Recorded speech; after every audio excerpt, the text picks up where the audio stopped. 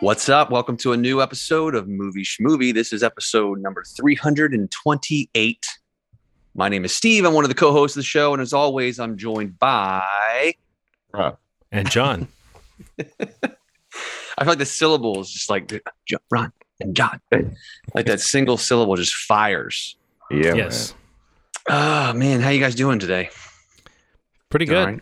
Yeah. Yeah. Pretty good. Feeling good today? Pretty good. Yeah, man. Ready to talk some movie schmovie. Yeah. I miss you guys, man. Like it's crazy. Like I know that there are people that don't love this as intensely as you two. So sometimes I'll experience something and I'm like, God, fuck, I want to talk to Steve and John about this. No, I just am so addicted now to being able to do this that like Yeah. when I saw a movie we're going to talk about later, the new Scream, I was walking out of it and I was already like irritated that I knew I didn't know anybody who had seen it already. And so it was Right. like, I can't talk about this movie, you know, but so this show has definitely spoiled me. Well, thankfully, we have our little text thread that we can do some conversation. Right. Yes. Right. I love it. I love That's it. that's our bridge there. I But guess. listeners should know we're total nerds about it. We like save it for the show. You can feel us holding back beyond like we make like brief comments, you know, but we don't spill all the beans. So Yeah. One of us will always catch it and be like, we should save this for the show. yeah, When it starts getting too deep, it's like, we Yeah. should put a pin in that because this is better Right, for the right. show than this text thread. But yeah, man, we're gonna go over a couple things like John mentioned. We're gonna kind of Ronald hasn't seen Scream yet, but we're gonna have a special guest on later this episode. Friend of the pod, Lauren, is gonna call in and join us to discuss this new entry in the Scream franchise just came out last weekend. And before we get there, though, we're gonna kind of go over a couple, I guess, the more current events, more news items that have popped up since last week. And I think just before Scream, we're going to talk a little bit about the new Peacemaker series on HBO Max, which came out last week or 2 weeks ago, last week. started last week Was it with 3 episodes. Last week with 3 episodes. Right, Came right. out with its 4th episode when we're recording this, Right. but yesterday, if you're listening to this, and then For sure. it's going to be weekly from here on out. But we've seen a little bit beyond that, so we've seen a little bit more of the shape of things to come. So we can Right. So talk we'll about get to that in a moment. But I guess news-wise, like anything that's popped up here, I know, Ronald, you wanted to mention maybe a trailer that came out in the last week. Yes. So the Moon Knight trailer for Disney Plus has premiered, starring Oscar Isaac. And I guess before I get deep into it, rest in peace to the gentleman that passed away, who was supposed to portray the villain, one of the villains in Moon Knight, a French actor. Don't get me to try to pronounce his name, but it was recently announced that he died in a ski accident. And I just want to say rest in peace. We're going to see this guy in this one season and probably won't see him in the second. And God, man, what a weird thing to hear right on the heels of right as the trailer came out. This man was, Yeah, is it Gaspard Ulliel? I mean, or Something like Ulliel that. or Uli or something? Maybe it's Gaspard Ulli. Anyway, I don't know. It's spelled like Gaspard Ulliel. But yes, we're terribly sorry for we don't mean any dishonor to the man by mispronouncing his name. But yes, he's an actor who had a couple things lined up when I think another movie that has been shot and another movie that was in pre-production. So at least one more thing from him. But it sounds like he finished all of his work on Moon Knight. So at the very least, maybe between that and the movie, he at least got to complete a couple of big things before his passing. But it was a very freak accident. It was a collision with another skier. Yeah. And the other person was injured, but basically all right, was my understanding. And he just happened to hit this other person in such a way that it caused fatal injuries. So, but yeah, I just want to acknowledge that beforehand. I didn't mean to bring down the room, but well, no, people might know him from the Hannibal Rising film. He played Hannibal in that movie. That's the one place I knew his name from. But I don't think I even saw that movie all the way through. But yeah, let's talk a little bit about the Moon Knight trailer to maybe kind of steer out of the downer side of that story. I thought it was an interest. I thought this was the first. I mean, definitely the glimpse we got before of this show did not have as much style and as much of a cohesive feel to the footage we were seeing. This really felt like a confident thing that they're selling us, whether once again it's going to feel like it's got that familiar Marvel feeling or if it's going to stick to this kind of dark, almost horror movie vibe that the trailer is selling. But I like that aspect of a character who's experiencing fear surrounding whatever's happening to him, you know. And I think Oscar Isaac, we've always known he's really good. It looks like a good character for him to really kind of strut his stuff. So, you know, I'm excited. Same, man. This looks like an extended theatrical movie. Like this, the production value on this thing looks insane. And I think that's the first thing that I thought about when I saw it. And then also kind of what I was expecting for everything, you know, just for everything to look like this. I'm like, God, this looks like this could come out in the theaters whenever the release date is, March 11th or 12th or March 30th. March 30th. Okay, March 30th. Yeah, it is at the end of the month. But yeah. But still, that's very soon. I mean, honestly, you're kind of wondering where's that next hit of Marvel going to be coming from now that we know that Doctor Strange is coming out in May. We have to wait all the way till May for a new Marvel movie. But this is like that thing. I did wonder, like, surely they're going to throw something into this gap period in between, and the fact that this has got a little bit of a horror feel and that movie is supposed to have kind of a horror feel, you know, I think they do try to have these waves of like a vibe or a style as they're going through the way the TV shows interact with the movies. So I think it's, you know, I like this idea. I've been wanting them for forever to kind of turn up that side of things a little bit, just a little bit of the Creepsville stuff. It's a fun avenue to plumb. Can you plumb an avenue? Is that a mixed metaphor? I'm sorry. Go with it. I'm not sure, but I'll say yes. Let's just go with yes. I was going to say, like, one of the things that stands out to me, like, and I remember seeing them post about this, the two directors that I guess it's two of the three directors that did the season or the series, Justin Benson and Aaron Moorhead, who are like super exciting directors. And I basically see anything that they've done. They did like Spring, they did Synchronic, Resolution, The Endless. If you've seen any of those movies, they did an episode on this new Netflix series for Archive 81. But they are very much in that same thing that John was describing, very atmospheric horror. You know, some of it's a little sci-fi to a certain extent. But it just seems like a really awesome pairing for what this show looks like just in the trailer. Beyond, you know, Oscar Isaac and Ethan Hawke being involved, it just seems like, you know, a nice matching up of the filmmakers that are involved in the show. The other filmmaker I'm not super familiar with, Mohamed Diab, but it looks like they're all three of them are listed on all 6 episodes. I don't know exactly how that breaks out, but Benson and Moorhead are really exciting filmmakers who have some really cool stuff coming up. But to see them involved with the MCU in this series, it does make it feel. At least I feel like the impression I got is that this does look a little more cinematic, a little bigger, you know, and what you get to see of Moon Knight and Oscar Isaac's, you know, transformation into that character is exciting. And I mean, I love Oscar Isaac, love Ethan Hawke. Yeah, we should mention that he seems to be playing a character named Arthur Harrow.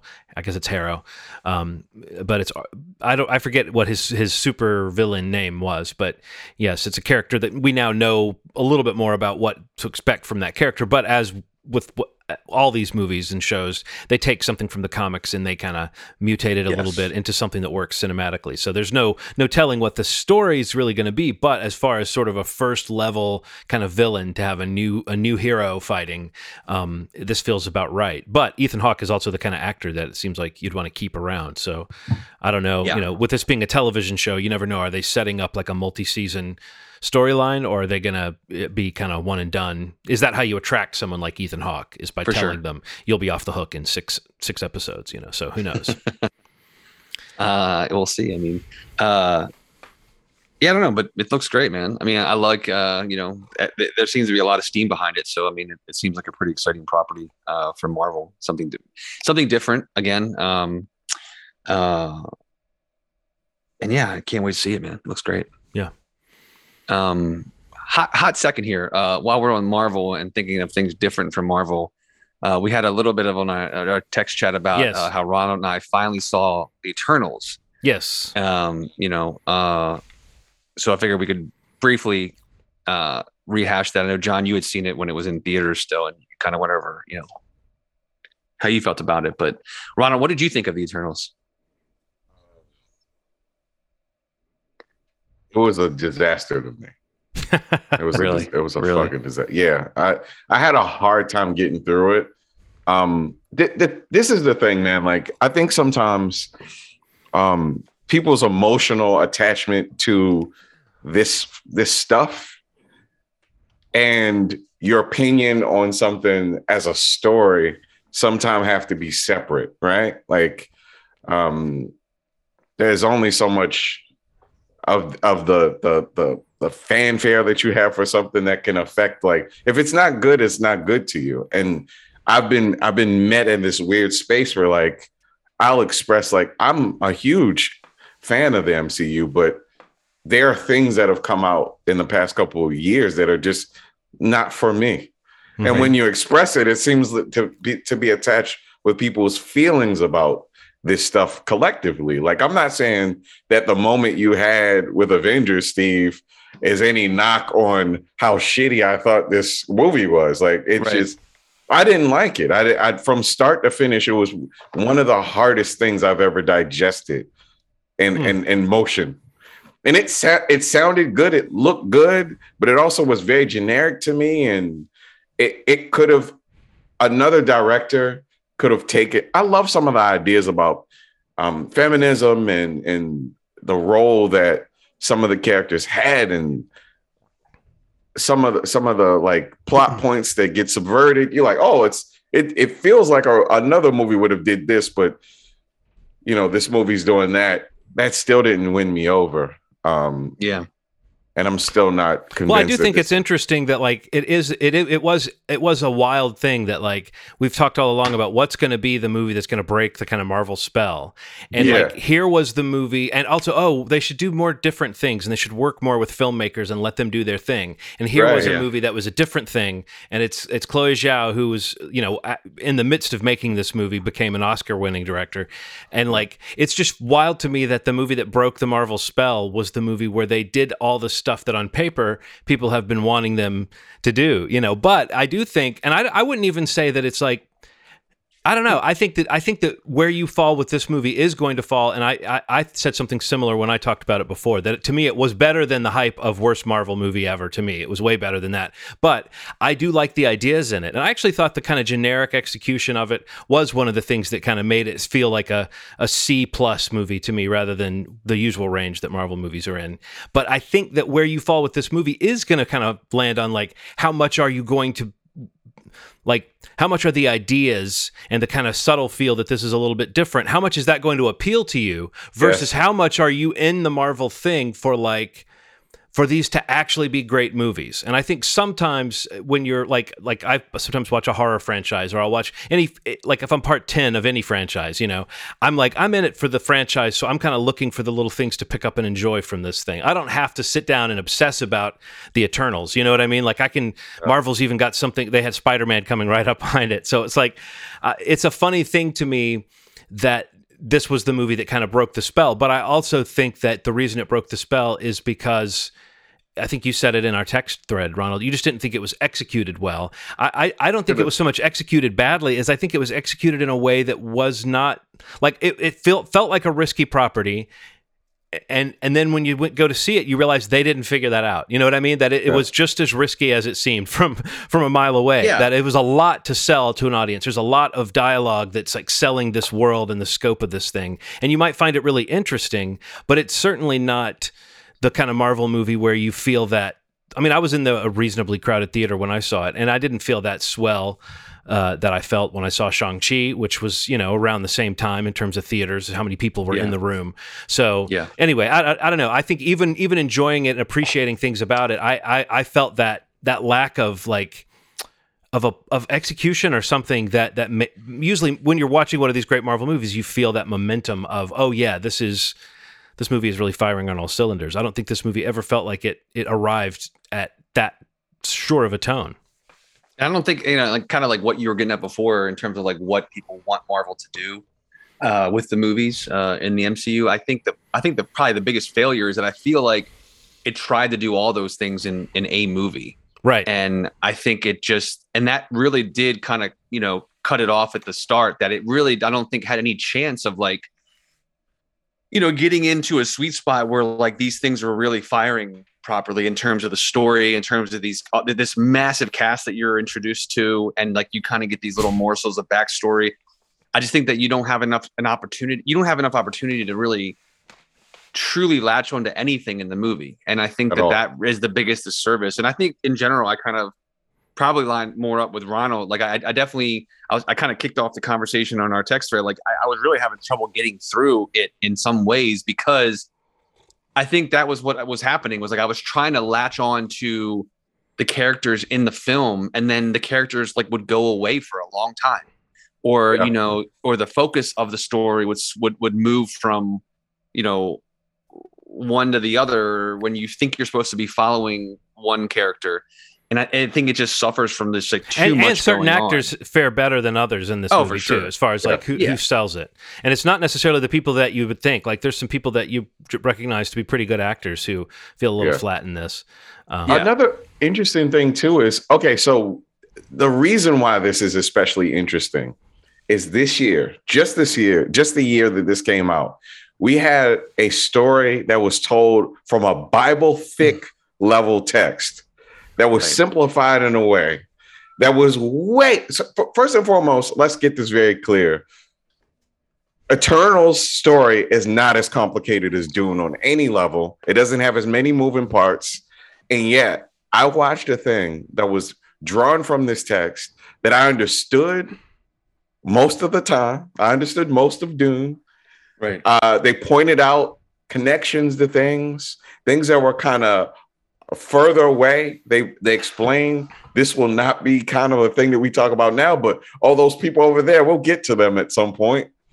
It handled all that stuff well. And that's what frustrated me a little more, because I just watched something that was more complicated explained to me simpler. But also Dune gave itself the task of telling half the story of that, as opposed to what the Eternals did, which is like try to cram all of this. Like literally, when you're talking about cutting to more characters, they literally have to introduce like 11 characters in this thing. Fast. And try to give them their moment, but you never feel that like that.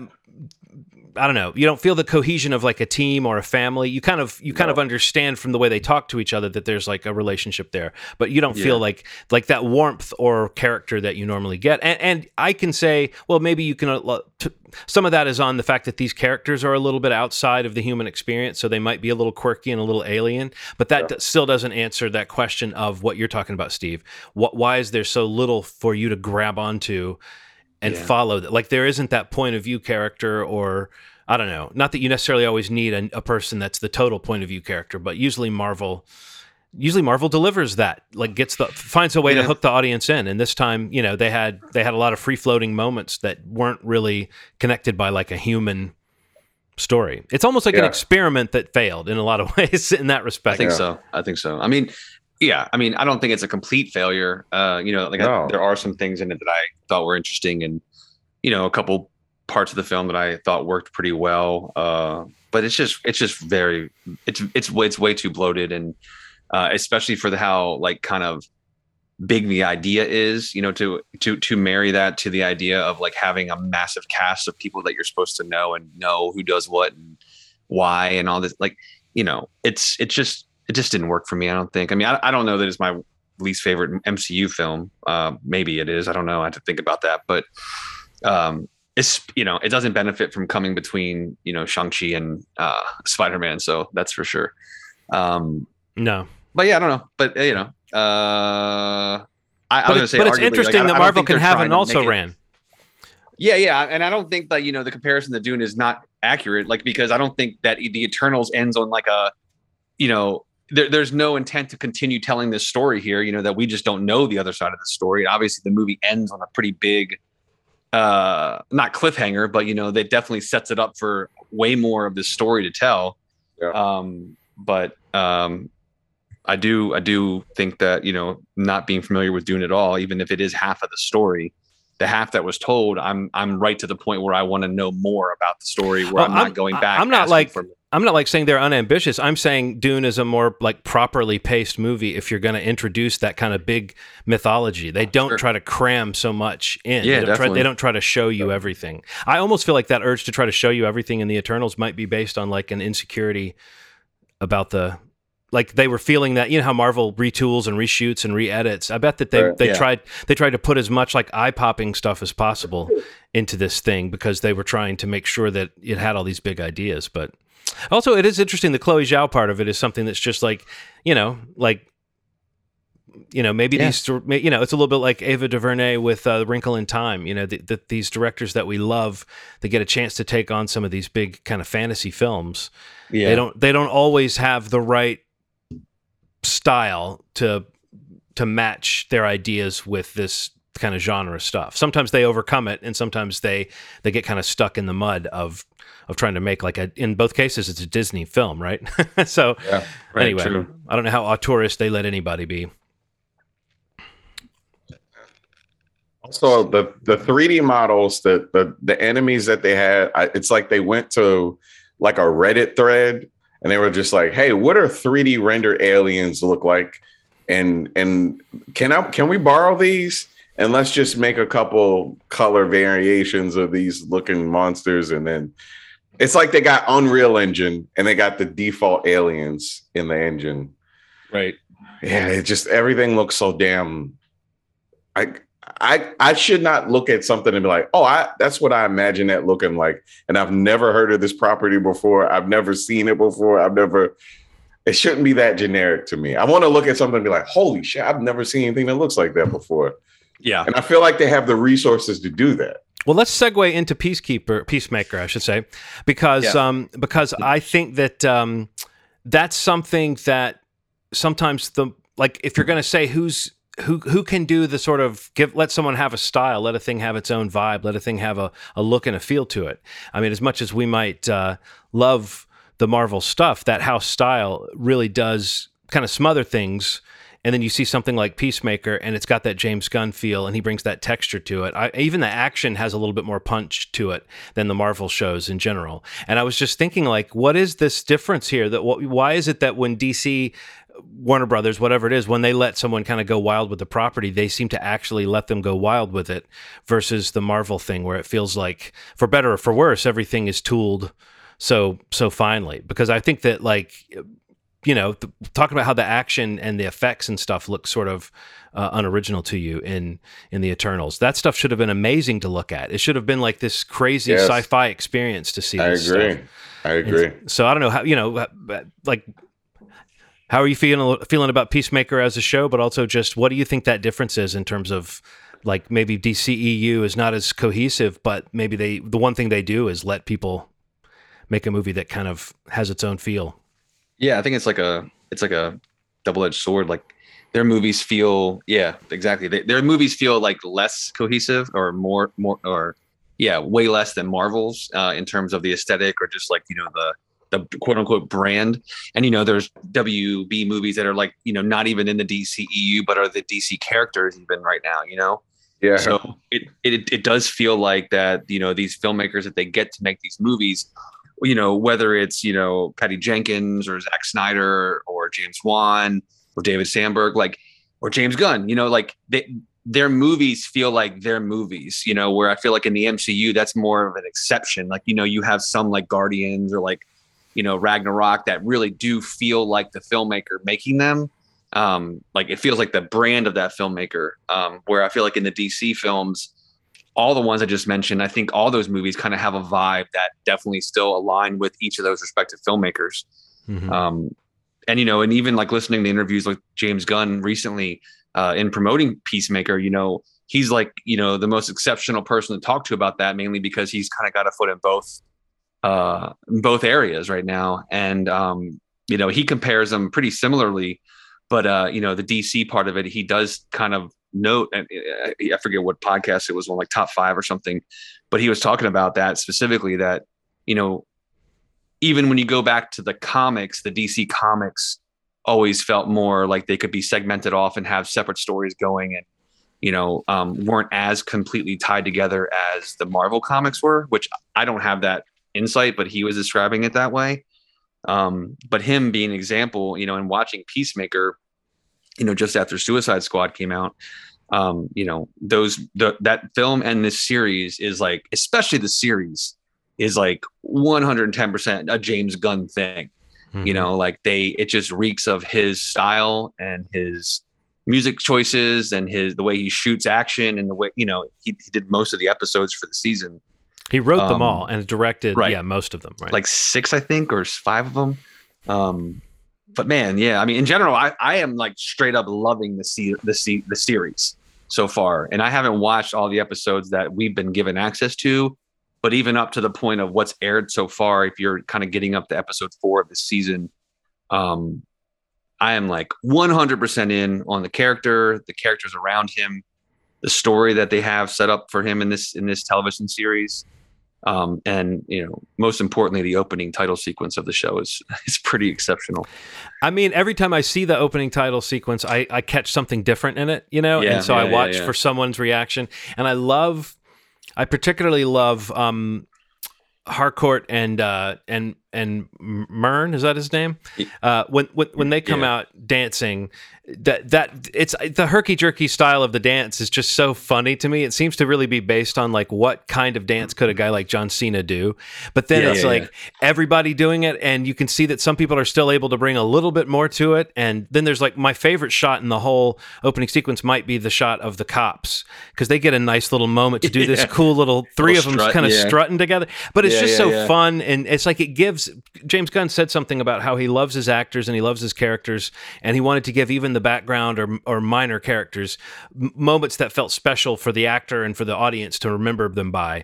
And I just see that all over the show, but particularly how in that dance sequence, you know, it takes you a few episodes before everybody that comes out dancing feels like they have a place in your mind, and that you know why they might be in the opening sequence. But you also see how this is a show that changes its status quo already in the episodes we've seen. So, you know, someone might be in the opening credits after they are dead on the show. I mean, it's an interesting thing to do an opening sequence like that, but I love that he said his motivation was he didn't want anyone to ever hit skip intro going into his show. So I don't know. I just think it's a very James Gunn way to get you into this thing, because it almost seems like it should be too goofy and it should break the feel, but it really more sets you up for that everybody on this show is on the same page and seems to be, you know, digging this kind of tricky vibe. Maybe it's like James Gunn's humor is a little bit broy, and it's a little bit nerdy, and it's a little bit like subversive, and he still has a little bit of that trauma stuff going on, and he's definitely going for shock value.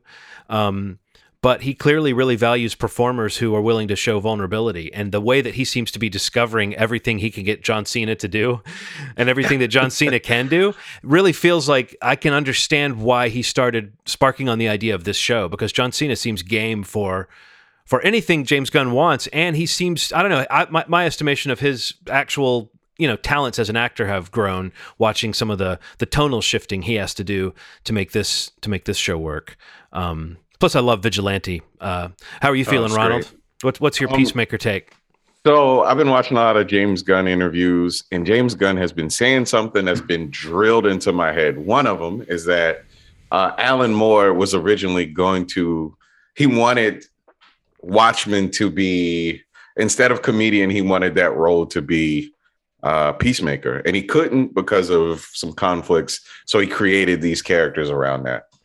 You know, Watchmen's one of my favorite comics ever written. It's perfect to some people, but it gives you an idea of what kind of person Peacemaker is, right? Or was, let's say was. And seeing this evolution of a man who it's really just a tale about family and relationships and, you know, what your parents make you into sometimes, you know, unknowingly, sometimes knowingly, sometimes unknowingly, and the dynamic you have with a parent. I mean, specifically a father. And the way that this is tackled is done in such a cool way that this doesn't even feel like a comic book show sometimes. And it feels like more of a dissection of what trauma can do to you, what relationships can do to you, and how they affect your perception of yourself. And when you're around people who don't have that investment in you, that version of you that was a kid, how you can blossom in whatever direction. That's beautiful. That's a fucking comic book show we're talking about, right? And the fact that it has that scope of emotion, is a testament to how good it is. I don't want to throw the M word around yet. I'm gonna have to see the season finale, but it's feeling like a masterpiece. It's feeling like I'll say a master stroke. I was just about to say it's a master stroke. I don't know that James Gunn's. I think Guardians of the Galaxy might still be and forever be his. Oh masterpiece. yeah, it's the first there, one. You know, I mean, it's this. It is so much, and it set up so much. But I feel like once he did that, he's been able to play at this level where if you like James Gunn and you know what he's doing, he's generally going to do a pretty good job of delivering those jokes.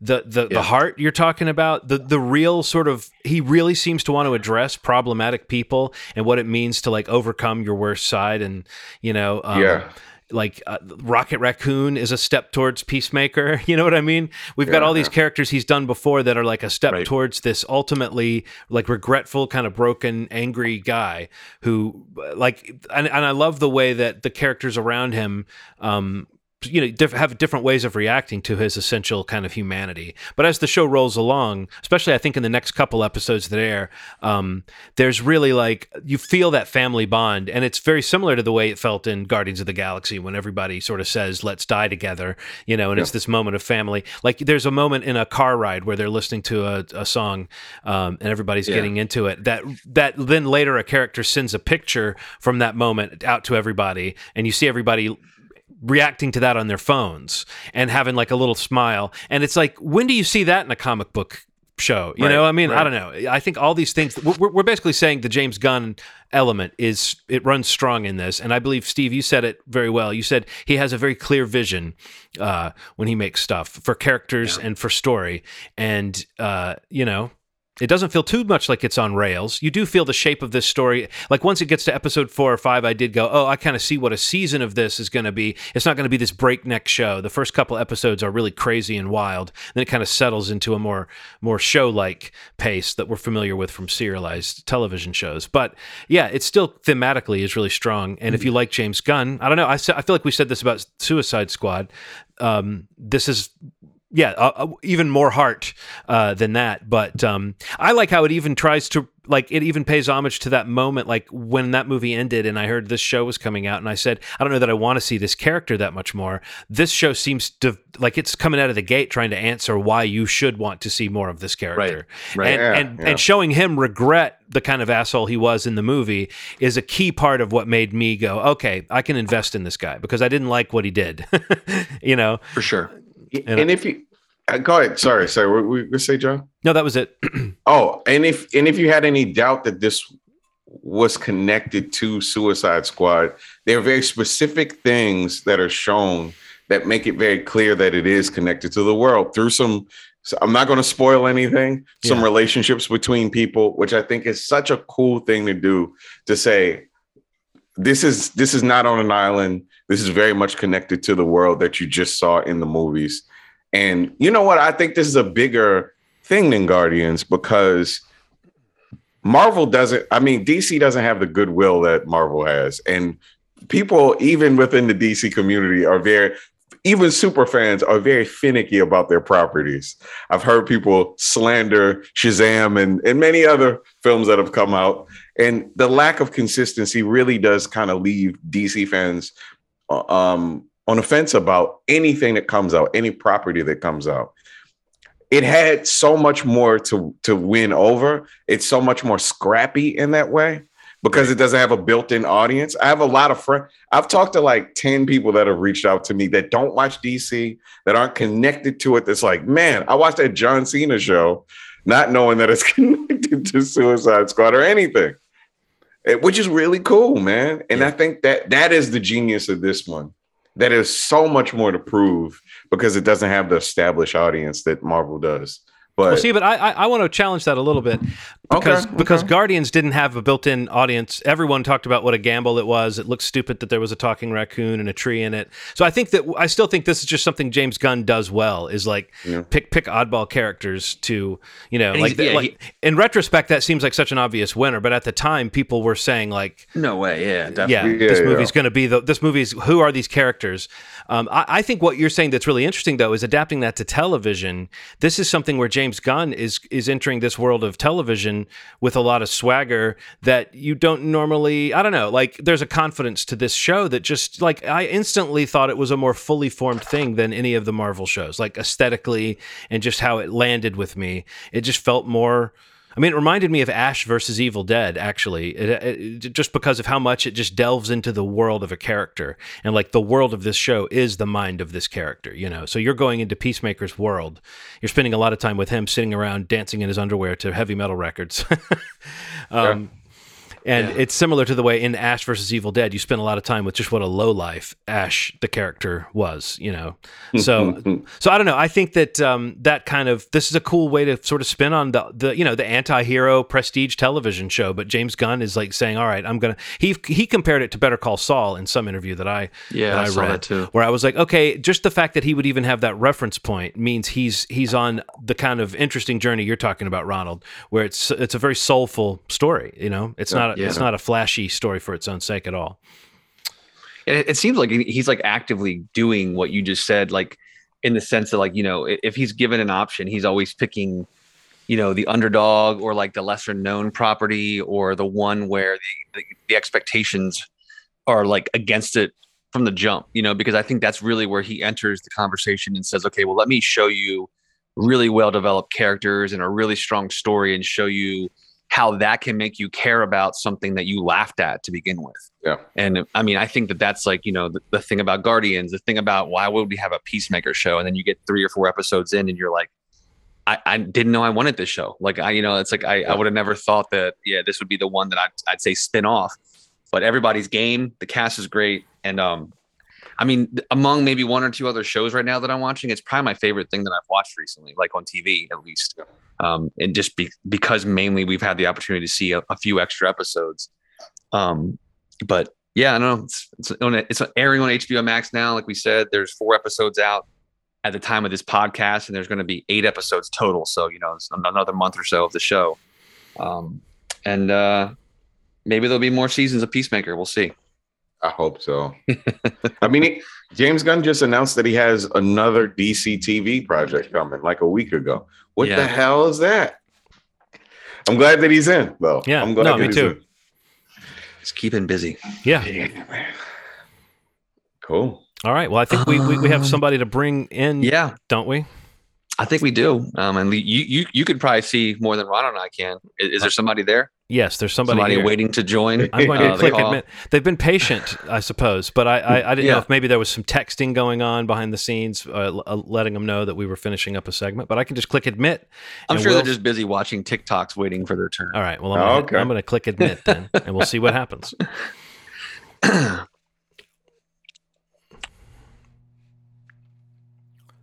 Brian is connecting to audio. Yeah, this would be our special guest, Lauren, but labeled on the screen as Brian. Well, you know, Brian is a nickname for Lauren. We call him. We call her Brian all the time. Hey, hey, Brian. Hi, guys. Hello. I miss you. Yes, it's been too long. It's been too long. Yeah, like 2 years too long. It's been 2 years since COVID. I mean, COVID. Yeah. Jeez. We haven't gone anywhere. Jeez. It's ruining my life. Welcome back, Lauren. Thanks.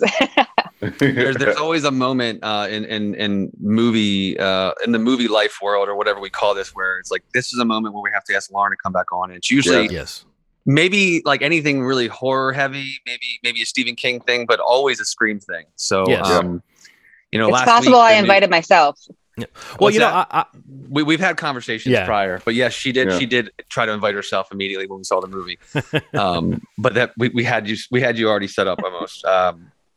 But yeah, so Scream, the new entry, the 5th movie in the franchise, but just called Scream 2022 or however you want to call it. The requel attempt that is so popular now with so many franchises where they're just using, you know, or a lot of them are using the same name as the original property. You know, it's either a direct sequel like the Halloween requel was with David Gordon Green, but who this coming fall will be into their 3rd film in their own trilogy of Halloween films. So I don't know what's to come of the Scream franchise that we're going to talk about now.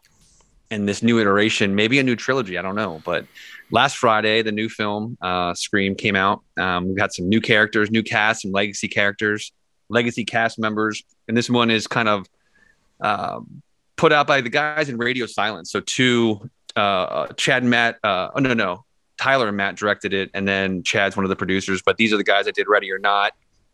They've done a couple of the sequences in some of the VHS films. Most people probably know them from that or Ready or Not. But somehow they got involved with the Scream franchise. And I'm, from the announcement, I was really excited for it. But there's a lot to talk about. Now, I don't know how we want to handle this in terms of spoilers. And Ronald hasn't seen it yet. So Ronald's going to put on some earmuffs here in a moment.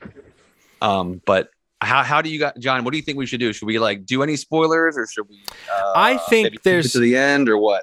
I was going to throw it to Lauren, especially because I feel like there's ways to talk around the ultimate spoilers, but since this is sort of the back end of the show, why not sort of do light to no spoilers at first? And then Ronald can go into earmuffs mode, and then we can talk about anything that we just want to hash out, that because it's a spoiler.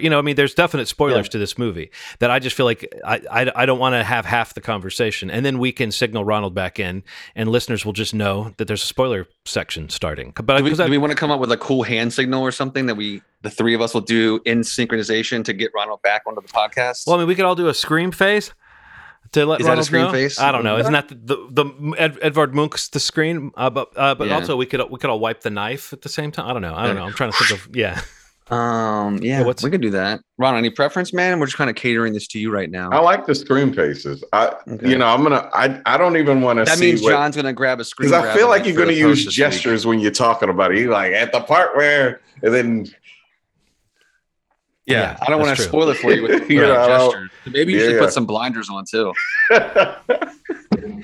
I'm gonna disappear and then just message me when you're ready. I'm gonna disappear for a bit. Well, I'll start the non-spoiler stuff, so you can hear some comments about this movie, right, Ronald? Okay. But not, we won't get into plot stuff. Now, okay. I listened to the last episode Lauren was on today, because that was the episode where we did all the Scream movies. I think that was the last time you were on. Was that not? We did all 4 in one episode, and at the end of that one, we all totally agreed, without even thinking about it, that our ranking was 1, 2, 4, 3 in terms of the quality of the Scream films.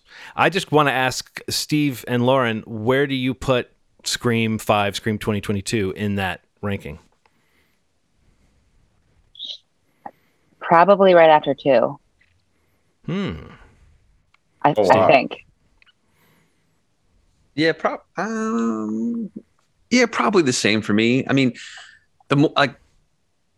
one of the things I want to bring up is the more I kind of separate myself from the movie, having seen it, a few days ago now, my expectations for it have kind of I've been able to separate the two things, what I was thinking they would do versus what the movie was that I saw.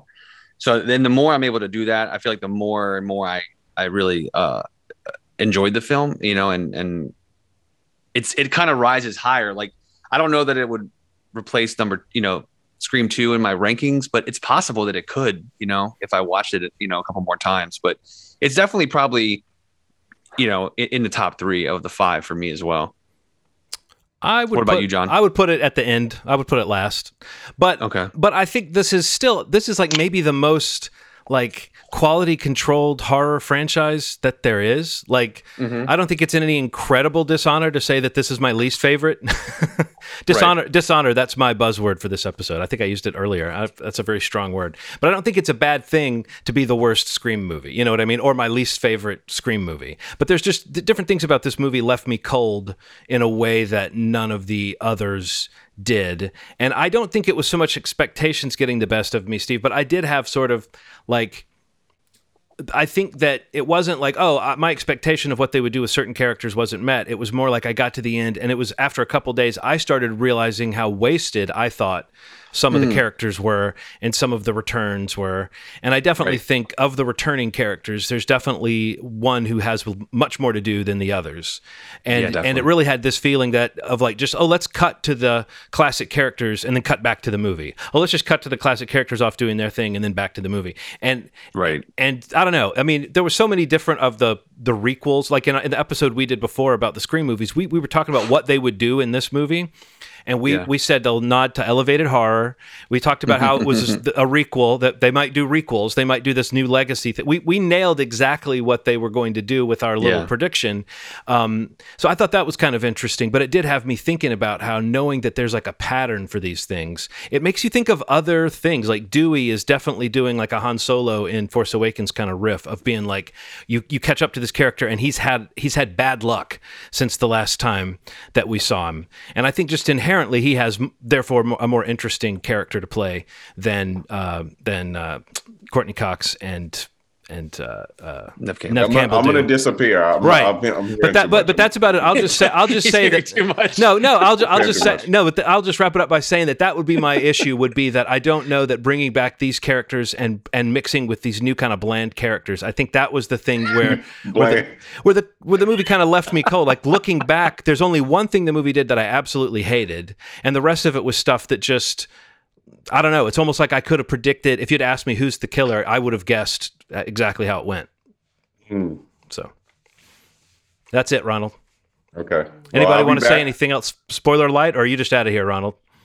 I'm out of here. I don't want to hear anymore. All right. I'll be back. Yeah, I mean, I guess my thing was like in the moment, or some of the things that I'm sure you're thinking, John, I definitely agree with. And I think that,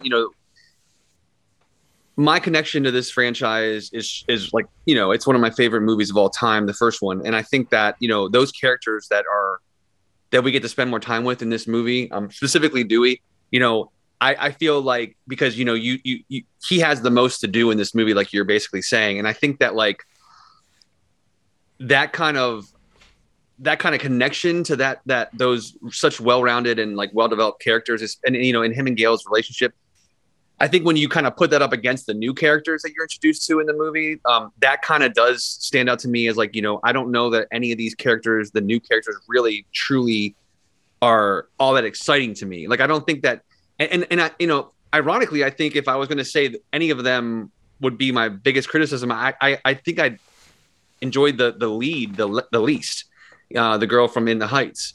And I mean, she's fine, but I mean, I feel like some of the characters around her, like Jenna Ortega playing her sister, and like the twins, I thought were more interesting, just in terms of their performance.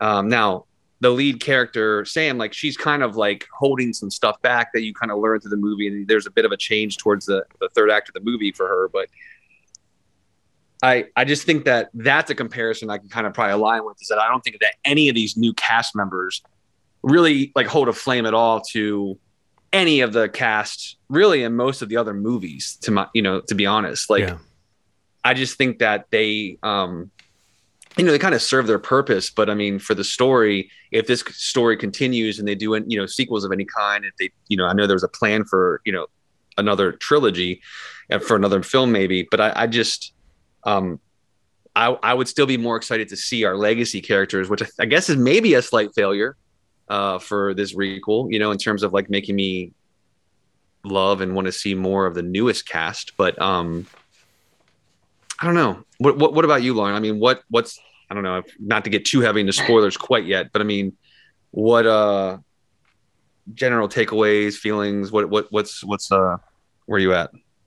I don't think I have a huge issue with most of the casting for the new people. Yeah. I think if I was going to complain the most, what was the girl's name? I don't want to say who she was, but like long dark hair. What is it, Olivia or something like that? Liv? I can't remember now. Oh no, Amber. Amber? What? Sam, Tara, Amber. Anyway, Sam, Tara's sisters. Amber is Tara's friend. I'm not sure. They all have dark hair, so I don't know what you're talking about. Well, there's the one who's the girlfriend. I would call her the girlfriend character. Is that who you're talking about? Her best friend. the little girl's Tara's best friend. friend? See, now this is the problem. Tara's These friend is characters, Amber. Amber. but there's almost no evidence in the movie that these people are friends. You know what I mean? There's only one scene at the beginning where we see her worry about her, and there's like, oh, she's friends with her, but I know that by name more than I do by action. And I think that is like where this movie misses that the other movies nailed, was like that introducing this group of characters within a few minutes. You got them in the first movie and in this, even in the second movie. I don't know. Go ahead though. I feel like she was.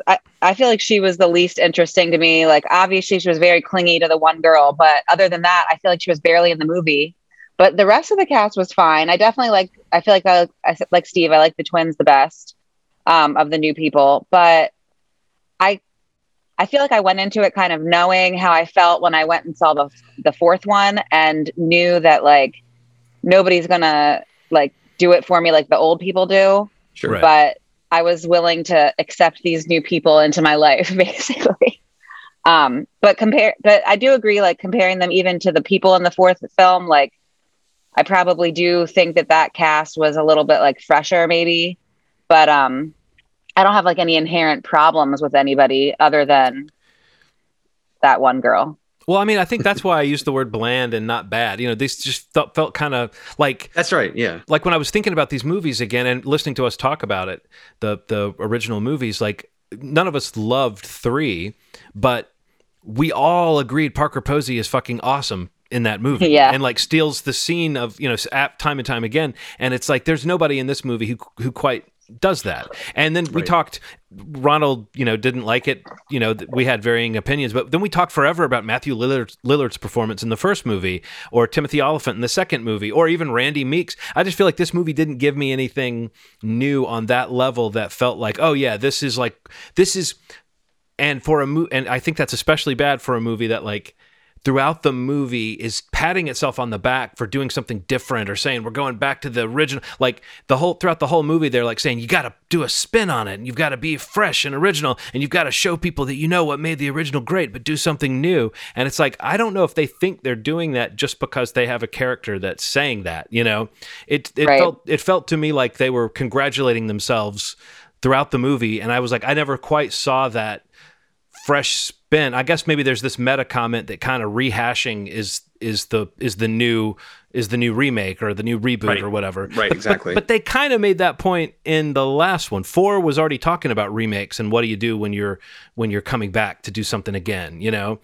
In fact, I think even the word requel may have been in that movie. Anyway, I just think that like this movie, I guess that's the one thing, if I can say expectations got in my way. My expectation that they were going to do, like in every interview, these people have this great take on this. And so my mind was spinning out as to like what genius take they had. And that just didn't feel to me like it warranted talk of a genius take. But I did think that like in the very beginning when she was on the phone and she was talking about elevated horror, I thought, are they going to at least play around with this idea of like maybe what are the rules of that? Or I don't know, like it would have been fun to see them at least try something, you know, that was brand new. I also found that the kind of comment on toxic fan culture felt kind of wedged in and heavy-handed, even though I liked that they were trying to make that point that, you know, that was a motivating factor for some of the characters. But like, I felt like that was another thing that kind of just didn't land for me, that felt like an idea they were trying to explore, because that's one thing the Scream movies have always tried to do, is have an idea,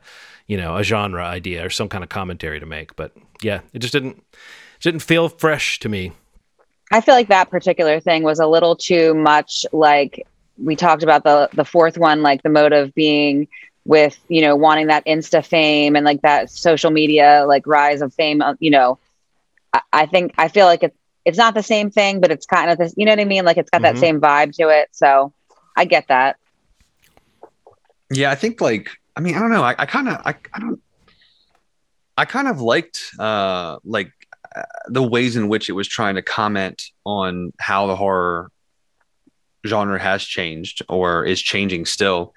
And I mean, the toxic fandom is like kind of obviously a part of that and every other genre of franchise blockbuster stuff, you know, like when we left the movie theater, I was like immediately talking to Lauren about like the Snyder Cut and just like, you know, what all that felt like, and, you know, that kind of motivation and how far people would take that, obviously. But I don't know, Right. like some of the comments, and especially with the character that is like, I don't even remember her name, the girl, one of the twins who was kind of like the expert at all this, like she's like Randy's niece.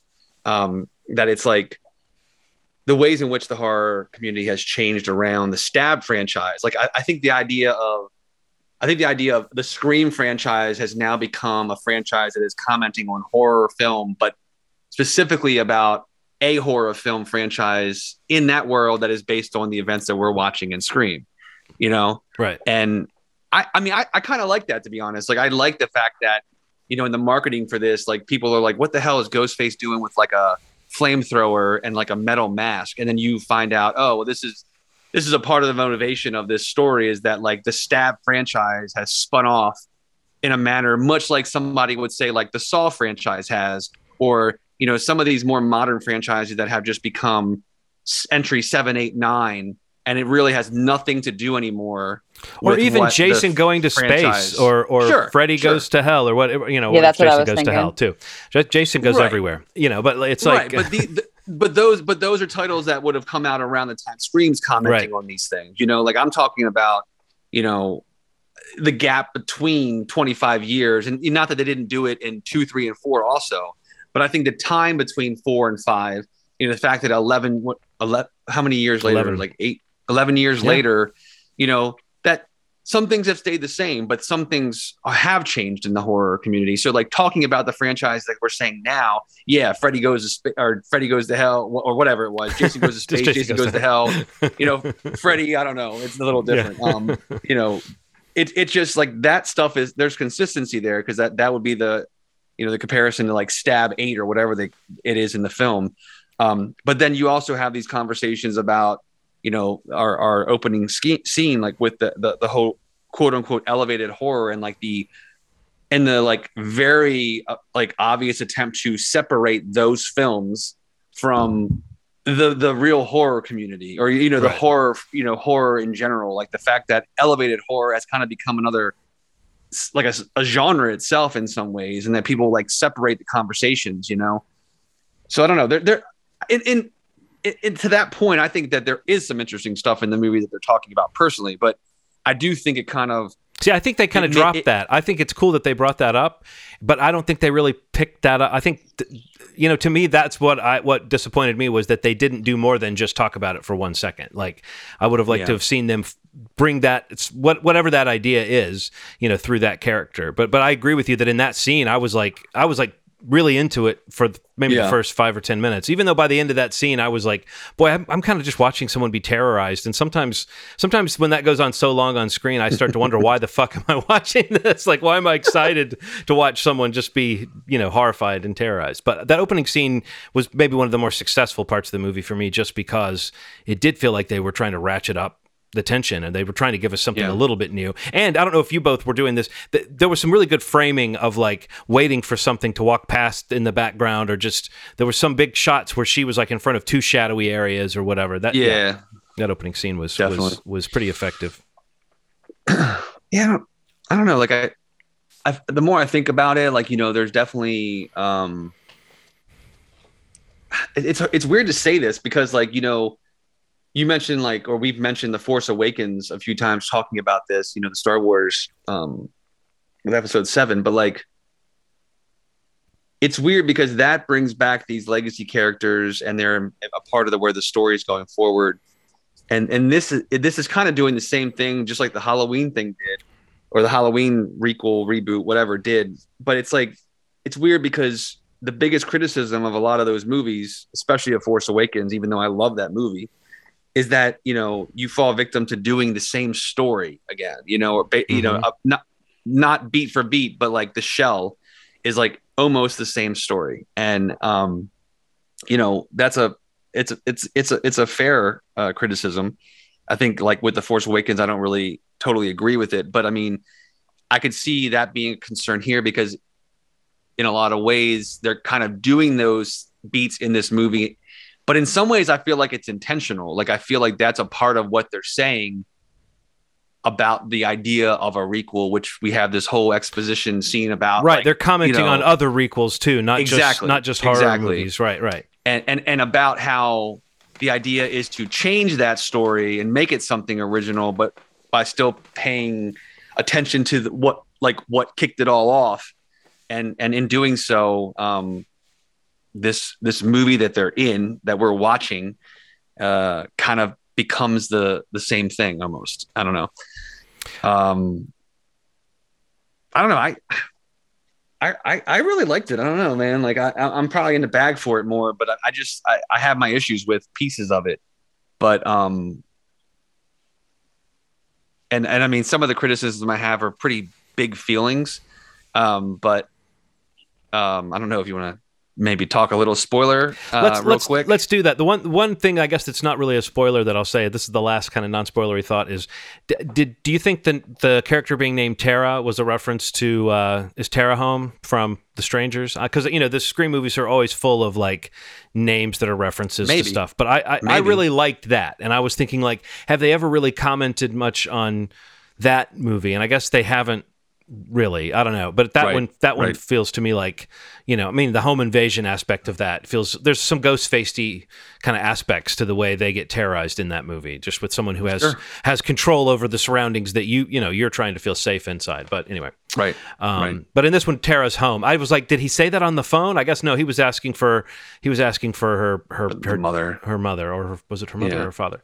The mother, right? Because he was pretending that he was like, she thought maybe it was the new boyfriend for a minute there. But yeah, right. So anyway, all right. That's it. So I guess we already said where we think it falls. I mean, no one's saying this movie sucked. I'm just saying it left me a little cold. And I did say before there was one thing I absolutely hated, and I guess we're about to go into spoilers, and I'll say what I absolutely hated.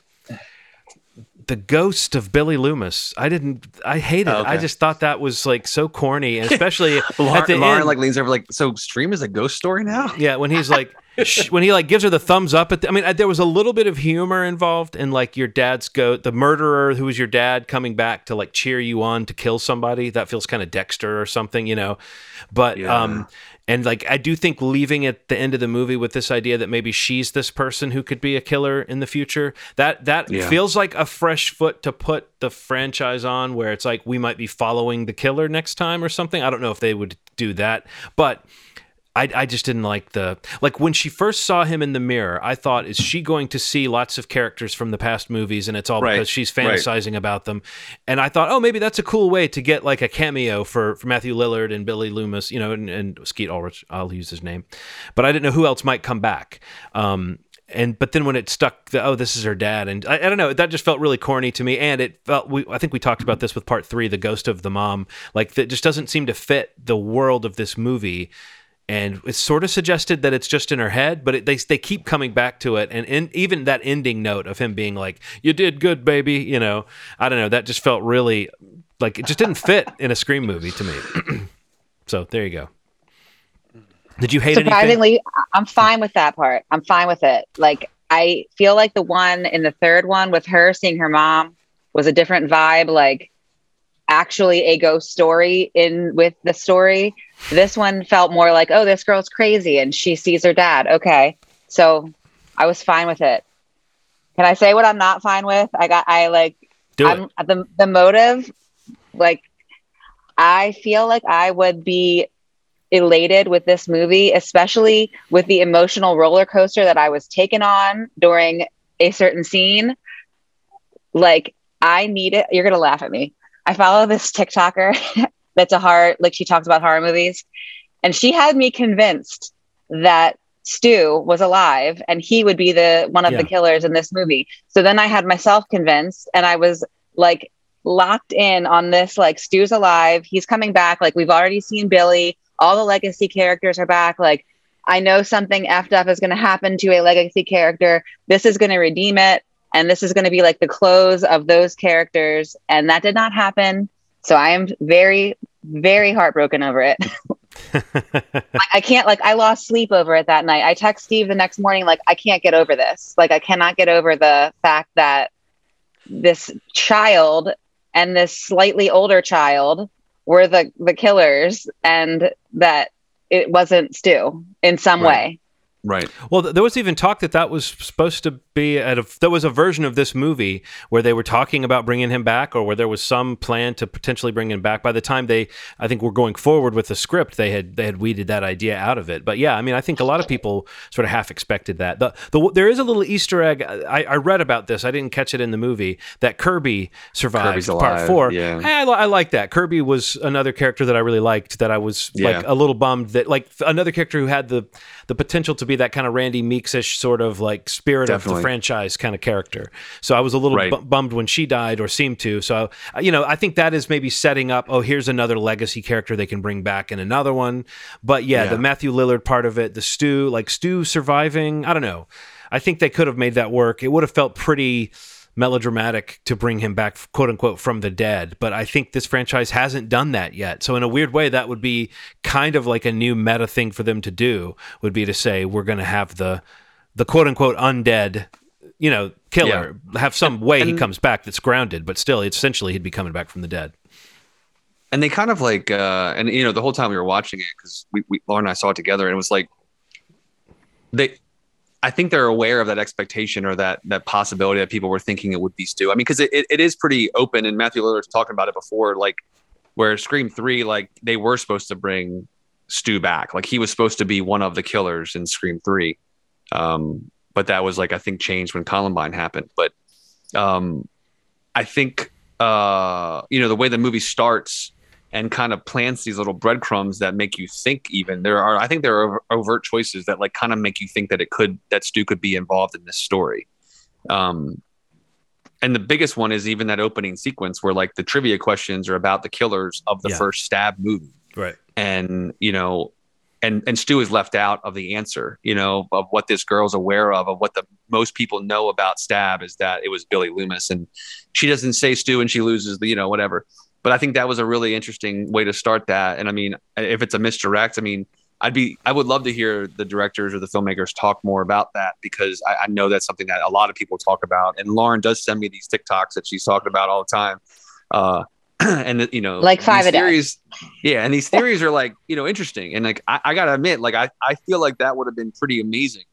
For it to have been Stu, especially when you consider the fact that Dewey dies in this movie. So I think that like our hashtag, instead of we misspelled Dewey did it, and we meant Dewey died. Dewey died in it. Yeah, Dewey died in it. Yeah. No, yeah, but screwed that one up. No, listening to our last episode, you talk about you had like a Word document that you had written laying this out. My theory, yeah. And I told you at the time that I sort of hated it because I liked him as a virtuous good guy, but I also thought that a part 5 kind of thing to do would be to do that. And so I think maybe I did have it in my head that they were going to do something bold like that. Different, yeah. And I wondered, was Steve feeling his hopes die as the movie was rolling along? Yeah. Because not only did he does the opposite of doing it. He goes back in a very doomed fashion, like in a very we know this. That was another thing I thought was a drawback. Like I would have liked his death to be more like a surprise or a fighting moment or something, but it felt like a march to the death, because you just knew, he's gonna, like, this is not going to go well for him. But the way they played it as like an act of heroism, and he's trying to go back and like learn from past mistakes, I thought that was kind of fun. But ultimately, it was a good death. Like it was mean, and it looked painful, and it was shot reasonably well. It's hard to imagine the character that supposedly did it. I think that's supposed to be the more diminutive character, Amber, doing it, which is very strange. Impossible. Yeah. But, impossible. Not by any stretch of the amount. Stu more likely survived a 90s tube TV falling on his face than that girl lifting up Dewey with a knife. I don't care how strong she is. I am a 37-year-old woman. I could not lift one of you. I couldn't. And she is half my weight, probably. Like, absolutely not. There's no way. Doesn't look like he could lift David Arquette either. David Arquette's kind of he's kind of beefy, relatively. So I don't know. There's a I thought that was like, it was given the moment it needed. We were meant to feel the pain of it and all that. So it's not like they wasted him, but I do feel like they kind of half wasted Dewey by that, not being, I don't know. by being Yeah. that person. See, that's what I mean. If it was Stu, I feel like that moment would have been like a legacy character taken out by another legacy character. Like that would have been okay for me. What if as he's dying, he rips off the mask, and that's when we find out that it's Stu?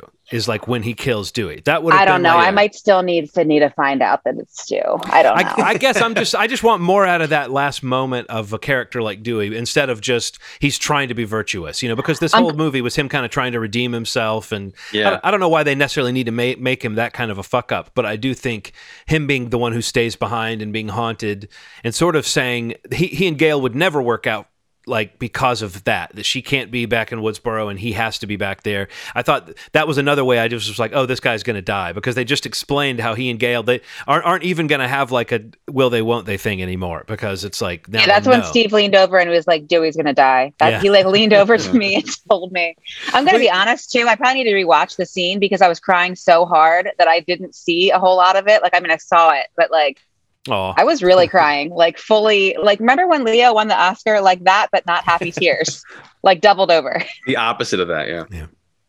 Do you watch Sons of Anarchy, or did you, John? No. Oh, never mind. I was going to make a comparison that was like a devastating thing. Yeah, don't spoil it for him, Lauren. I won't. Stay away. I will not. But she has a tendency of doing that. It was a very helpless moment for me in the theater watching Dewey go out like that. Yeah, but again, you saw it coming, and you felt like, oh, okay, that's where they're going with this. But then I felt like, at least, and Gail and Sid did have stuff to do in the final moments, but the rest of the time, it really did feel like they were even lit differently. Like, it's like, cut to them, and they're making little wisecracks, or what, I don't know. It just didn't feel like it was that merging of the new and the old that was really gonna, like, again, it's a little bit expectation, but there was more just that there was something lacking that I didn't get. But I think, with the second viewing, I might appreciate some of the sort of setup and like, the little hints. It's always fun to go back and watch these movies knowing who the killers are just to see the mechanics of things. Yeah. But I feel like in this movie, I already was thinking it just didn't work. And also the Jack Quaid character disappearing at the end for so long, it's almost like it's too obvious that it's him, because he goes down to get a beer and is gone for like half a day. It's like they don't explain, they don't show, you know what I mean? There's no explanation for why he wouldn't have been right back up or follow him or something. So it did feel like, okay, he's one of the killers. But I thought that the reveal that Amber was one of the killers was a pretty, like that moment where she shoots the girl was at least like a shock. I was like, oh, okay, well that's the kind of surprising thing I expect to see in this kind of movie. But then it made me think about mechanically, like, why did she choose to reveal that in this moment in front of all these people? Like, anyway, it just, I don't know that their plan really made sense to me. But I think the bigger thing is, you're right, that it doesn't seem like she could have pulled off. We said this before, though. Jill, was that the character's name in part 4? Yeah, Jill Roberts. She didn't seem like she could have done half the stuff that she was supposed to have done in that movie either, or her partner either. Right.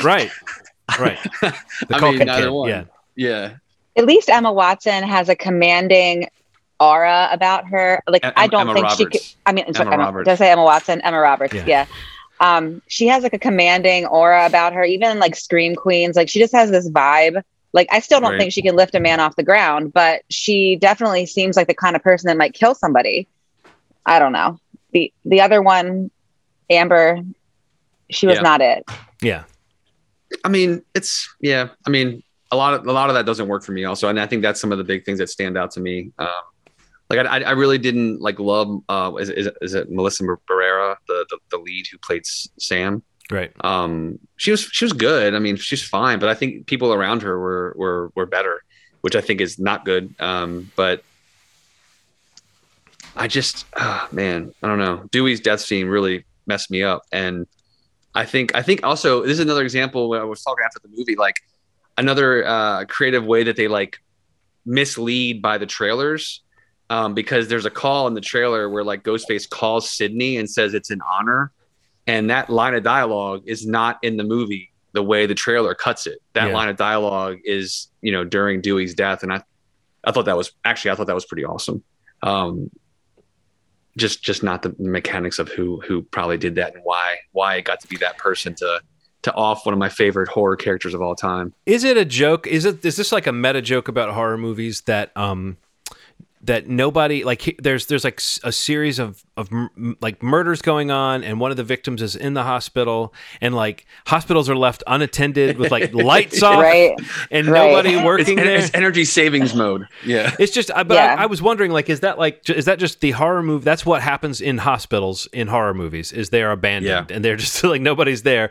And I was thinking, is that like a meta joke, or is that just one of the like? Are we meant to? You know how like in is it Springwood? Is that where the Nightmare on Elm Street movies take place? Springfield? No. Springfield is. I think it's Springwood. Yeah, Springwood. I'll check. That like. It seems like that's a weird town where, like, okay, all the adults know about this crazy thing, but they don't tell their kids or something. You know, it's like, is Woodsboro a weird town where people just sort of like, when the killings start, we kind of clear out? Yeah. It feels like there's a little bit of a joke about that. Yeah. No parents are around either in this whole movie, it seems like, except for Officer Judy or Deputy Sheriff Judy. Right. Oh, yeah, we didn't really talk about her. I kind of forget about that whole stretch of the movie where she and her son get killed. But, you know, some of the mechanics of that scene. I like that scene. I thought the suspense there was reasonably well done, because you didn't really know what was going to happen to who, and then when the scene kept going, and you keep thinking that the taser's going to come into play, but it was more like, no, it's just a few inches out of reach, and therefore it never comes into play. Right. So, which is kind of chilling. And his death, the way he was stabbed into the neck. Oh my God, that was pretty gruesome. Yeah. I feel like this movie definitely showed more violence. Like, all the movies have been violent, obviously, but this one, like up close and personal, showed more gore than just like blood. Yeah, it's very violent, and I mean, I don't want to sound like I like condone that, but like I like that this movie, like the way that the kills happened in terms of the pacing of them, and even just like if you think about the people that die in this movie, like the way they die is very juxtaposed, like, to the point of like who is doing those killings. Like the ones that happen super fast, is that the boyfriend, or you know what I'm saying? Like who is doing each? Because like there's a method, it looks like, based on who is doing it. Like one of them seems to do like a slower, suffer kind of thing, and the other kills are very like fast. Like the jab in the neck to the guy in the parking lot and just letting them bleed. Like. That got a laugh for my audience. Like my audience actually really? That was like the biggest reaction, honestly, in the whole movie was when that happened, because people were like, "Oh my God!" But also kind of, how some people become like, it becomes a joke. Like we don't like this character, so we don't mind the fact that he's going. But like people were like, that really set. I don't know.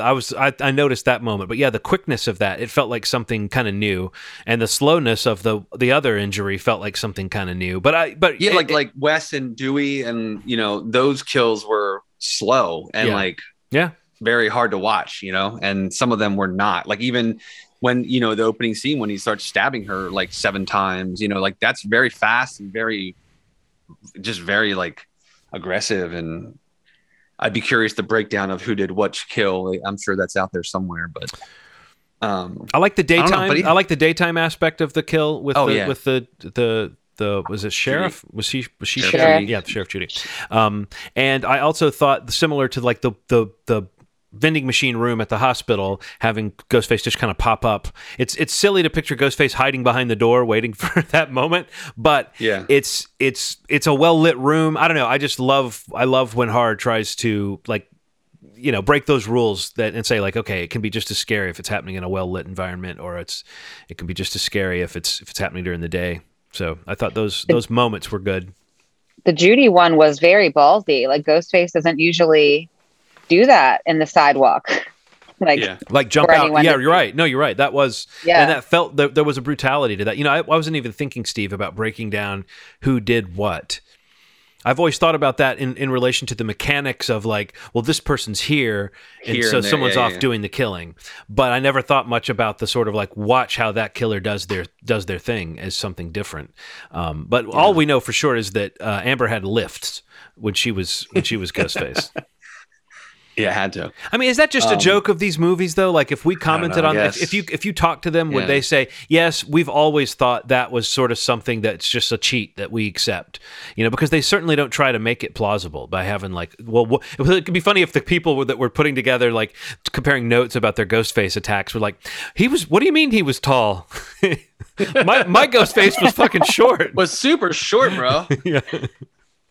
Oh, man, that's a good point. One other thing I wanted to mention real quick, because I don't think it really gets enough attention. I mean, maybe over the years it has, but Roger Jackson, like the voice of Ghostface, I've always loved the way your close personal friend, Roger Jackson, you mean? Yeah, close personal friend. I have a video on my phone, guys. Hey, you wish me happy birthday. Spontaneously, I've always loved like the way he messes around with the Ghostface voice, you know, like the way, and again, playing into the idea of who's playing Ghostface at a certain time or who's doing the calling at a certain time. I just really like that opening scene, how it starts out as just like a phone call to somebody's mother, and you can kind of feel the voice kind of slowly changing over into a full on, the one that we're used to. And even some of the calls in the rest of the movie, like there's more anger, it sounds like, in this Ghostface in this movie, which he's always been yeah, absolutely. Like, is much more identifiable in this movie from what we just discussed about Ghostface and, you know, the kills and just the overall tone of these killers. I don't know. I think it's iconic, obviously, but I every time I hear that voice pop up, you know, even like the shot when they like turn on the voice, like they have the voice box like built into the mask in that one shot, it like turns on, just like such I don't know, super cool. And I think he's always up for the game. And, you know, the idea that this movie was even shot during the pandemic is crazy. You know, and I know they shot this in Wilmington, North Carolina, but like listening to stories about him calling in from the West Coast and doing the scenes with the actors or with the directors and recording the voice in like the way they accomplished that to kind of make it sound different for each of the killers was, I don't know. I'm always super interested in that kind of stuff. And he's that voice is iconic. So I loved it. As soon as you hear it kick in the opening, you're kind of thrown off a little bit when it's just like a voice, but you know it's that guy's voice. You know, it's Roger Jackson's speaking voice. You know what I mean? And then it kind of slowly falls into, you know, that iconic sound. Well, I think it's very creepy that he does the slow build towards like the reveal to her that he's not just this normal guy. But of course, so but we're watching it knowing that it's him. So it is an interesting like tension to have where it's like when's he going to start to show his fangs a little bit more, or when, you know, he whichever one of them it is. Right. At that point. But yeah. Well, I don't know how we signaled Ronald to come back. I don't know. Anything else before we bring Ronald back in, Lauren? That's spoilery or that you want to get off your chest? No, I'm just really bitter. Just really bitter. So Steve, hey, there's probably going to be another one. This movie, you know, it's not the same. It's not the same. It's not the same, but I'm just saying there's going to probably be another one.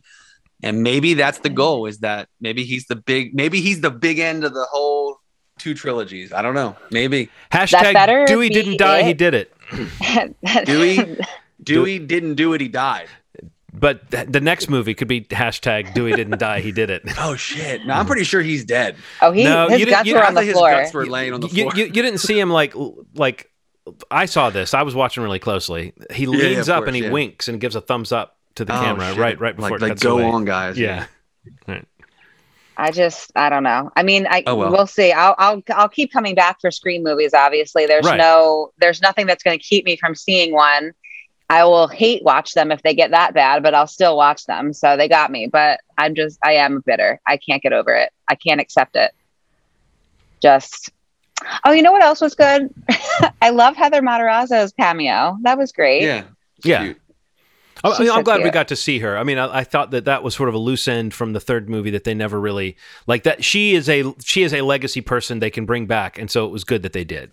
But it did start making you think, oh, who else is going to pop back up that didn't. Right. So why not everybody and like move over for the next why keep this going? Why do this to me? What we're really saying is, it feels personal. Well, it feels personal because Matthew Lillard also when they did the Scooby-Doo movie, they got Will Forte to do the voice of Shaggy, and it's like Matthew Lillard, he keeps getting passed over. Yeah. But he keeps I doing don't- the circuit. Like he's at every convention for Scream. Yeah. It's kind of like he's always talking. Him and Skeet are like always on every podcast I subscribe to talking about Scream. They should have been together in this one. It just, I can't get that over would it. actually, yeah, that would have been awesome. I definitely agree with you. I mean, like it would have been an interesting. It would have been interesting.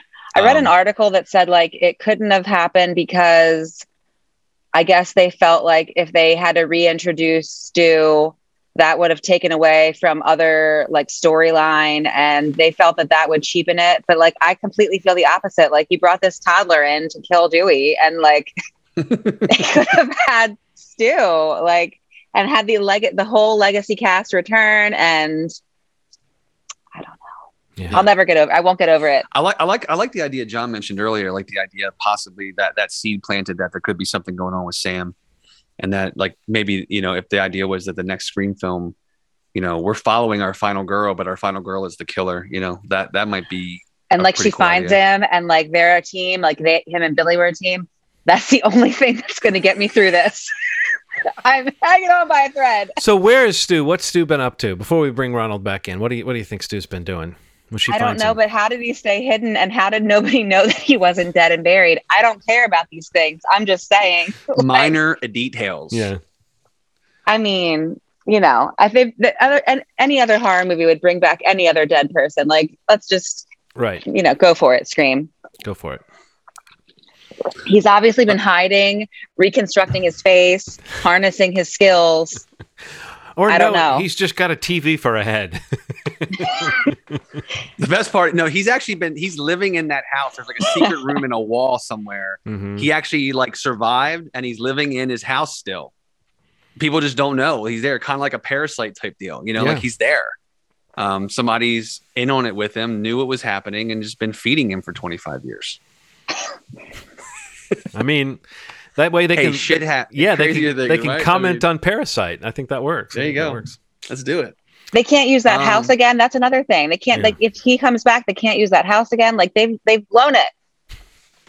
I'm not getting over this, guys. I'm like not This getting is over where she it. flips the laptop up, and you hear somebody crying in the background. Every time you guys bring up some other thing, it reminds me of another thing that I cannot get over. Like I can't move past it. Oh man, that's Wouldn't that have been so cool too? Like, isn't it great that you guys are friends with the person who lives in my house? Like, could have been amazing. Or he, Anyway, even, so he maybe- even spirals out because he's basing it around like who hangs out at this house. You know what I mean? Like the plan could be that, it could be totally based on who's in the house. Yeah. But we got Probably Billy. should have made this movie. Well, we got Billy Loomis's. I mean, the idea that that's the connection. I think that's what they were trying to do with that. Was like, let's connect to Billy through this character, and let's connect to Stu through the house. Like, I think that was the intention. That's it. But it felt like Definitely. Stu got short shrift. In favor of You know, Billy. I do like the reveal of the house. Like when we were seeing it, like Lauren, Aaron, like no one really picked up on it, but like immediately I was like, that's Stu's house. Like, cause they're showing certain sections of it, like the white fence, the staircase, like, and even when the one of the twins goes outside and walks around the side, you can just remember that geography from the first movie. And when she gets there, she sees it on the GPS, she says what it is, and then they show the wide shot of the front. Like I like that. Like I like how they slowly. They definitely that out, intentionally didn't show it from certain angles to like keep it for as long. It wasn't until like I think you said something with the fence, but then like you saw the side of the steps on the inside, and then it was like because they didn't show like the kitchen. They didn't show a certain. I think it was when I forget her name, but the Meeks twin was watching Halloween, and did you notice she was like sort of wearing the same outfit as Randy, like the same color scheme? Yeah. But like that scene, it wasn't. She's watching Stab. Right. Well, I'm sorry, watching Stab, like how he was watching Halloween, and like it wasn't the exact same angle, so that you couldn't tell exactly where she was. But then obviously after the reveal, you're like, oh my god, it's like she's in the house.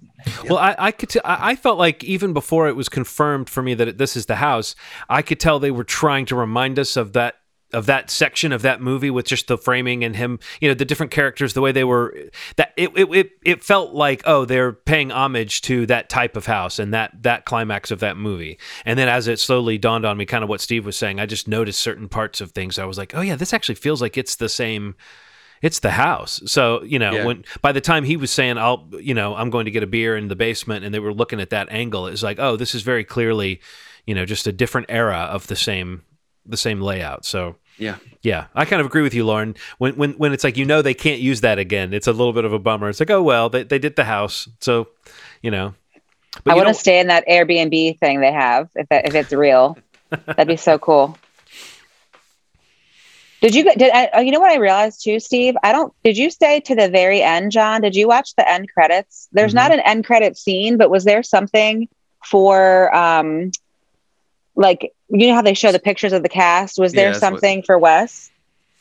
It's at the end. Didn't it say for Wes? I think that's it.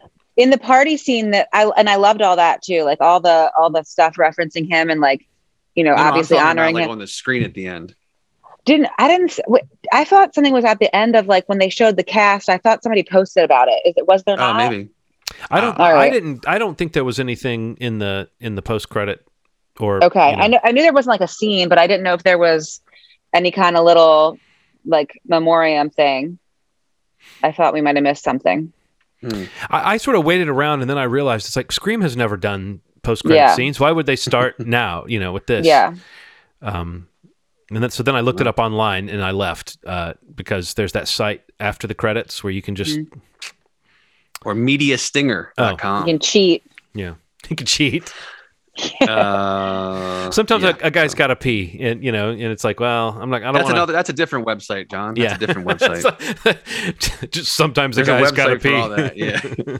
No, there's this website. No, I know that. You, like, what minute marker to leave the movie to pee if you have to pee. Right.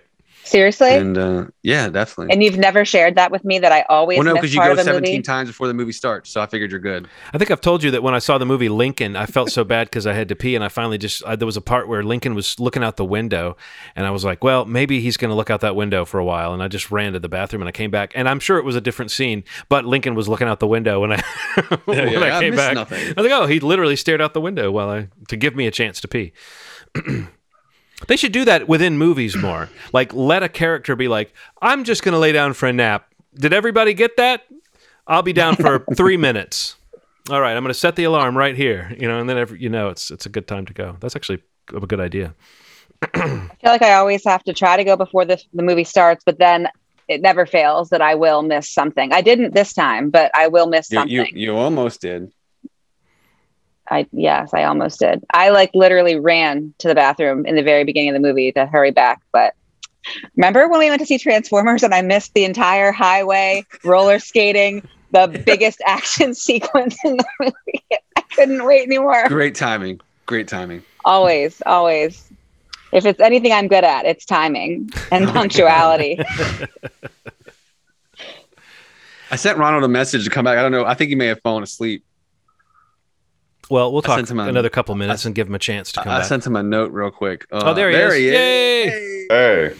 Yeah, Ronald, we were just talking about needing to pee before a movie or during a movie, and I'm sure you have needs. I was just going to say to Lauren, because I tried to do what you do, Lauren. I always try to go right before the movie, but what usually happens is, somewhere in the early part of the trailers, I'll be like, I don't need to see this trailer again.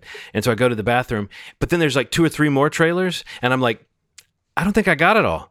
I got to go back. I got to go back to the bathroom, and so it's like we're kindred spirits. Yeah, we're kindred spirits. You know what it is? It's like nerves because I know I'm going to be in a situation where I don't want to go. Same thing happens when I have to get on boats, which is rare because I don't like boats. But whenever I get on a boat, I'm like, I'm going to have to go to the bathroom while we're out at sea. What am I going to do? You're exactly right. It's like not wanting to deal with that moment in the middle of whatever you're doing where you have to go to the bathroom. You're like, if there's any way I can not have to deal with that, then I'll do it. So yes, I run back and forth 3 times sometimes before a movie. What about you, Ronald? Yep. You got a bladder of steel, or do you have to? Oh, I have what you just described is my whole existence. I just constantly going pee. Yeah, you go before. You're peeing right now, I think. I'm ready. Yeah, absolutely. I have a little catheter in. Another can that I've put down here. Once I sit down in the theater, I do not get up. He doesn't. It's so weird. It's so weird. What do you do? Where do you store the pee? Just don't pee. Well, I also take very, very, very, very long pees. Think Tom Hanks, League of Their Own level type stuff. So it's more it's less frequent, but a a longer experience. I'm more Tom Hanks in The Green Mile when I'm peeing. It's like a struggle. It's like a struggle. A lot of sounds. I mean, not to do some insider ball thing, but do you talk to your penis like Tommy Lee in that show?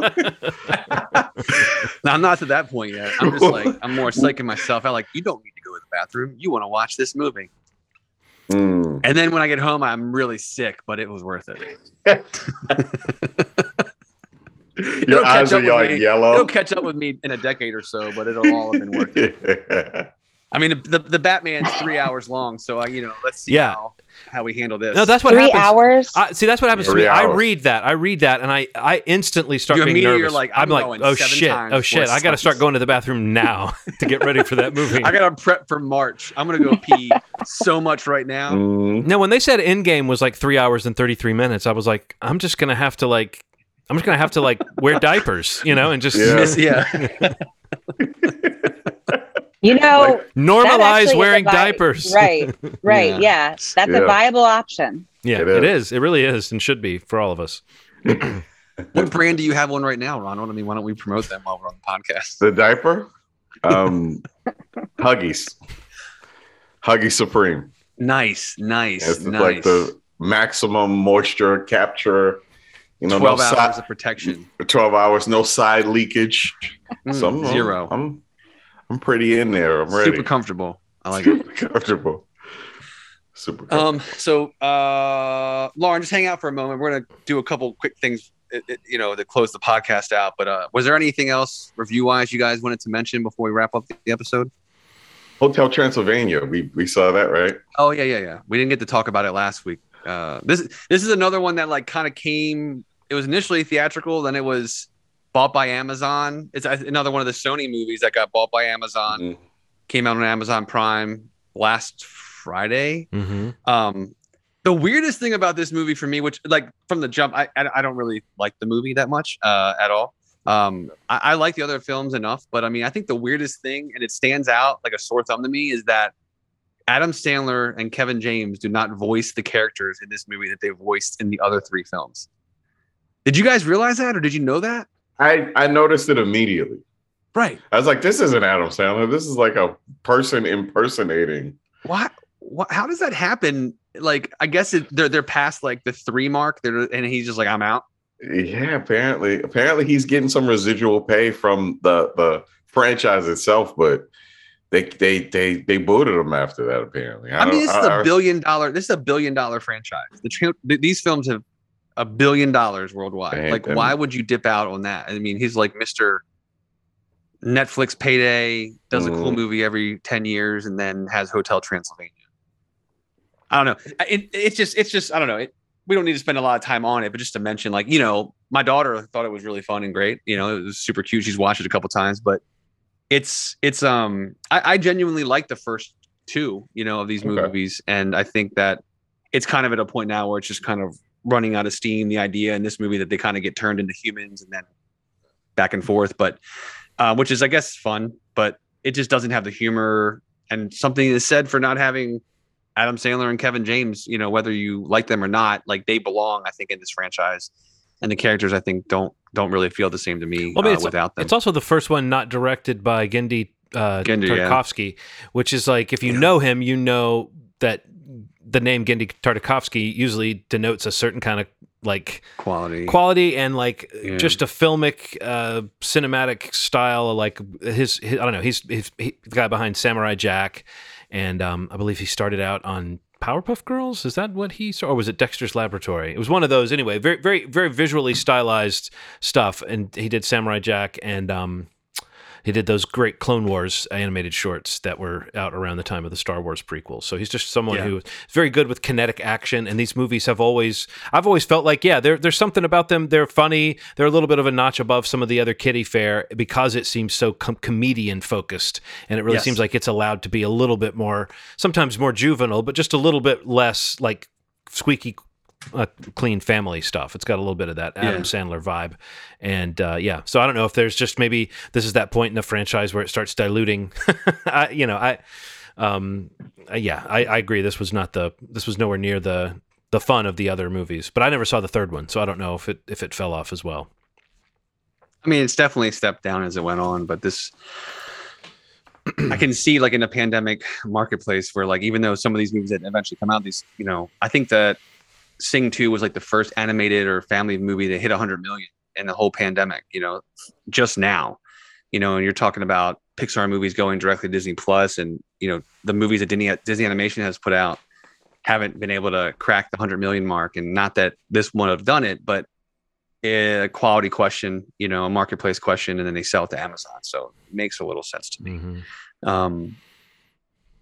But yeah, I don't know. Just wasn't really a big fan of it. Did you guys see anything else before we get out of here? Did you want to mention, Ronald? Did you watch anything fun and exciting? I'm watching the 2 new shows, Grand Crew and Abbott Elementary, that are on. Oh, ABC. Abbott Elementary is great. Yeah. Oh man, So good. Crew. Yeah, Grand Crew is like, if you like Friends, it's a little heightened. It's about a group of friends that drink wine, and in this setting, they talk about their lives at the time, and the characters are really dynamic and funny, and it's just good to see a sitcom that's funny. It's weird. Like there are not a lot of funny sitcoms, and then Abbott Elementary and Grand Crew come along and super funny. So that's all I'd suggest, really. Yeah, Abbott Elementary, they did that weird thing like where it was like an episode or 2 came out like 2 months ago, and then and now it's hit its run where it's coming out on what network is it on? Is it ABC, I believe. ABC, and then it hits Hulu, right? Yep. Right. So So yeah, I've watched like the first, I think, 3 or 4 episodes of it, and I think it's great. Quinta Brunson, BuzzFeed, right?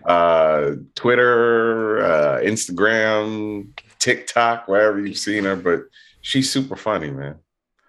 And I feel like I'm investing in this like future of like a Mindy Kaling or definitely Lena Dunham or totally Issa Rae. Like, it just feels like her empire is about to start.